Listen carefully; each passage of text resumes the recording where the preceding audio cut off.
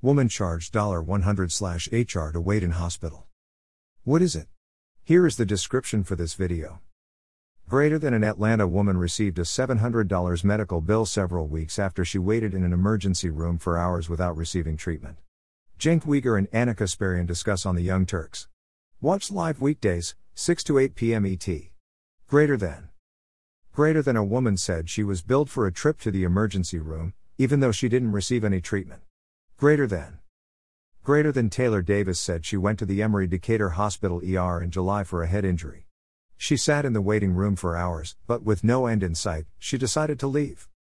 My thoughts. Kid, what gif? If this is true, then this is unacceptable, in my opinion, and I think that hospitals etc. should be required to show their prices, costs up front.